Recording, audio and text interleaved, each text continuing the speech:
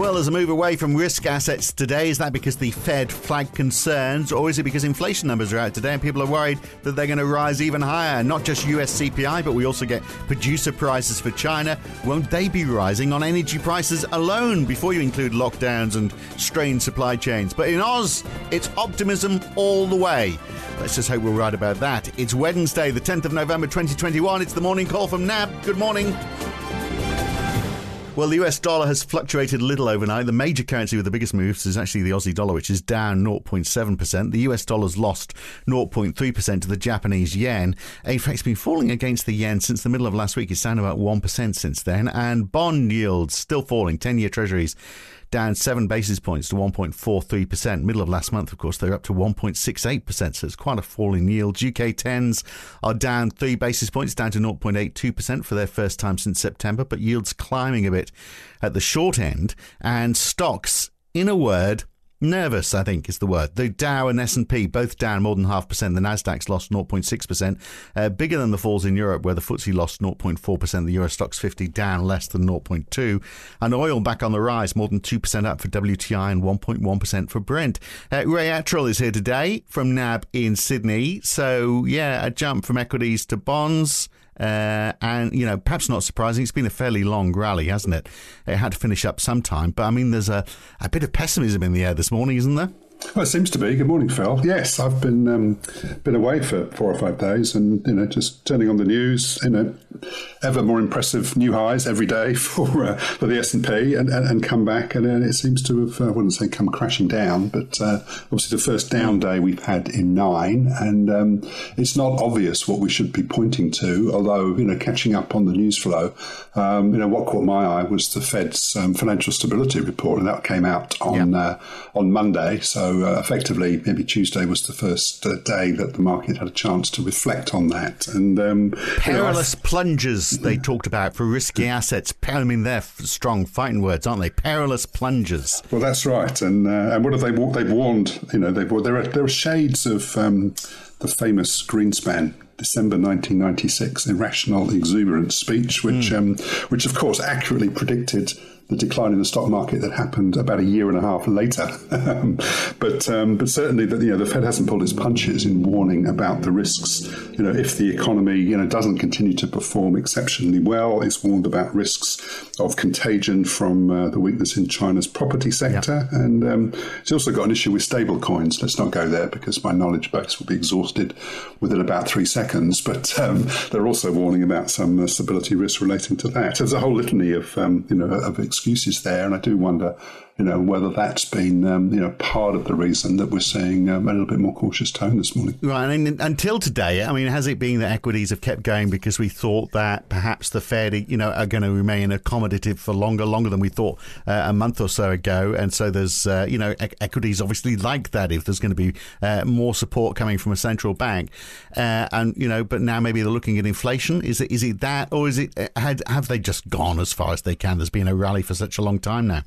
Well, it may be. I mean, interestingly, when, look at where, US bond yields are, we're down at, the low 140s today, whereas we were knocking on the door of, 170 just a while ago, and market was really questioning whether, with the so-called risk-free rate having risen as much as it has, whether you could continue to justify such elevated stock market levels. And yet, the market seemed less perturbed by that than it does with yields, lower, and this so-called bull flattening that we've seen that certainly extended overnight. So, it's a little bit hard, and I think as listening to the podcast with Rodrigo yesterday, it's a little bit hard to join the dots in a completely rational way just at the moment. But, we have to wait and see how it shakes out. But I mean, it's not to stop us theorising, because one of the sectors that's fallen the most overnight is the banks. So we've got and the financial sector. Yeah. So Visa's down 3%, Wells Fargo's about the same, Bank of America 1.6% down, and so on.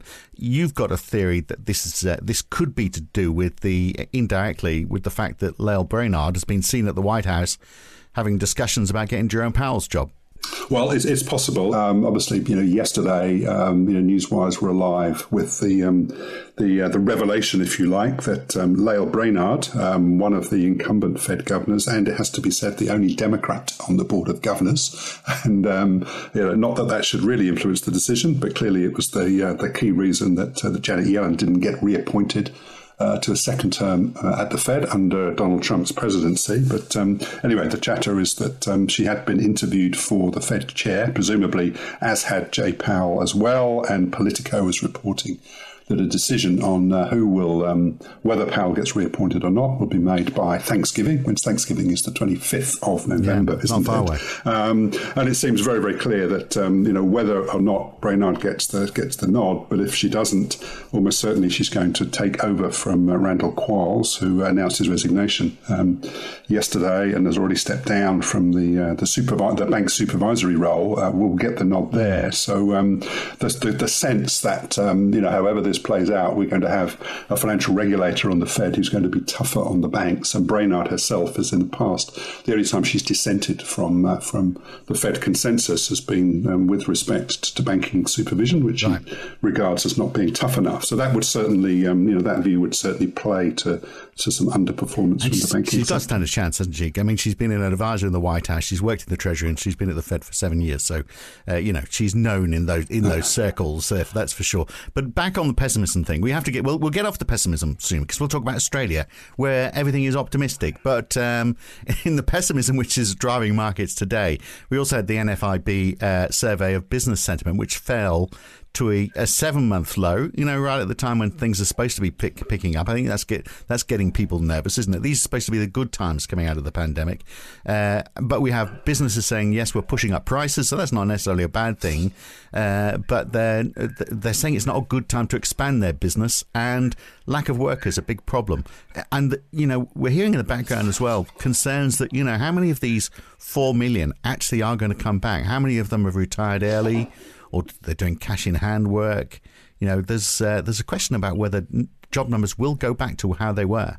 Oh, certainly, and I think that we'll be watching the participation rate. I mean, we're all we're always being locked on to non-farm payrolls, to what the unemployment rate's done, and what average earnings done. But I think as we go forward, looking at labour participation to answer that very question, I think is going to be increasingly important, and it's a known unknown, I would say, at the moment. But going back to the NFIB, yes, so 98.2 down from 99.1 and 99.5 expected, so a 7-month low there, and tellingly no positive responses yet to what have been very rapidly falling COVID cases in the last few months. The fall was led by the expectations component, which does tend to be a bit more volatile than sort of current conditions, but certainly that reflects views on the economy, on firms' own sales, and their own sort of revenue and profitability.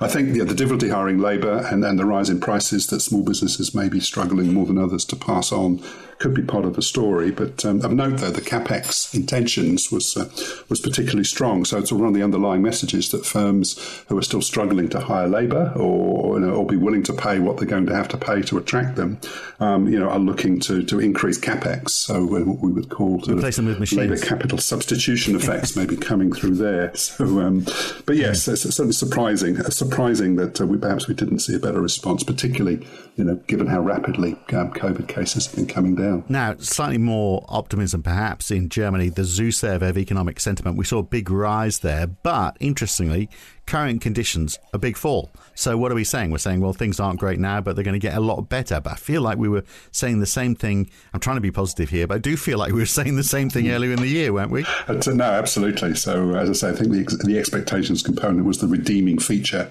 up from 21 to 25.9. But as you say, current conditions down from 12.5 from 21.6. And sort of related to that, I did have a look at the German trade figures, which were out yesterday, and it's notable that exports remain negative in year-on-year terms, and been warning about the potential sort of cold winds blowing from China slowdown, and how that will impact on some of the bigger export-dependent economies, of which Germany is clearly sort of up there as one of the largest. So whether or not that's one of the factors, it's certainly possible at least. But yes, it does seem generally with the eurozone, it's those sunny uplands are always just around the corner. Now, let's remember that Q2 GDP rose at 4 times the rate that the US did in Q3 at least. So all is not lost in the eurozone recovery guide. Yeah, well, in that report from the Fed, one of the things that they were saying was one of the risks was the recovery might be slower than had been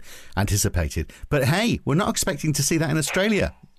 So let's just hope we're right on that. The NAB Business Survey was certainly pointing in a positive direction, wasn't it, with confidence up? Oh, absolutely. So we had conditions up 6 points to 11 and confidence up 11 points to 21. And obviously that comes alongside the reopening of New South Wales and towards the end of the survey period, Victoria at least. So very much driven by New South Wales at least. And, business conditions improved across trading conditions, employment, profitability, and confidence bounced further, I guess, because market was really looking to what Victoria might now do, and obviously what might happen with New South Wales now. That said, on the prices side, we've got a little bit of slowing in retail prices, but upstream purchase cost series very strong at 2.7. That's the highest reading we've had since 2008. But in general,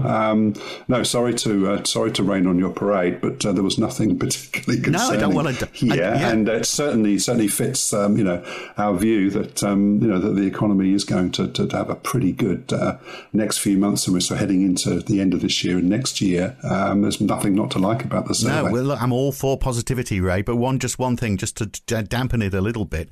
How many countries have been where Australia is right now, coming out of lockdown and talking it up and then being disappointed? Is there something about Australia which makes us different? No, that is a risk we have to be aware of, and and one of the things we were talking about from the early stages of the pandemic is whether or not the consumer, as cashed up as they are going to be quite so enthusiastic about going out and spending. Whereas looking at things like open table bookings, for example, and comparing them to pre-pandemic levels, they're actually up on those levels. Now, whether that's all the rush because a lot of people have got another voucher from their state governments to help them go out and spend, but it does seem at the moment that there is a high level of pent up demand. But then the question would be, well, but how quickly is that sated, and can we continue to travel at the rate that we probably will in the next couple of months at least? And do they go out and say, oh, well, this is fun, but that was a bit pricey, we won't be doing that again in a hurry? There's all those questions, aren't there? Look, speaking about prices, inflation, lots of it today. Well, in terms of data releases, we get the US CPI.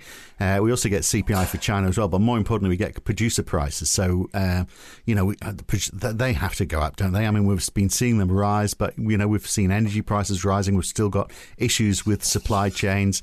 And obviously, if those producer prices go up in China, we can expect that number is going to push through to other parts of the world as well. No, certainly. So I think that we'll be looking at that PPI, as you say. That's the lead indicator, if you like, of China's ability to export either disinflation or inflation. And given that we've had, I was looking at something like the CRB index, for example, it was up another 5%. We know that restrictions were relaxed on industrial energy prices, for example. So that will be a big feature. So we're likely to see double-digit PPI, and I think that will be something of a concern. Heading into the CPI numbers, obviously from the US tonight, where I don't think we're going to see any comforting news as yet. In fact, we're looking for slight upticks in both the headline and the core ex-food and energy measures, with the headline number up at 5.9. And although us economists and policymakers tend to be dismissive of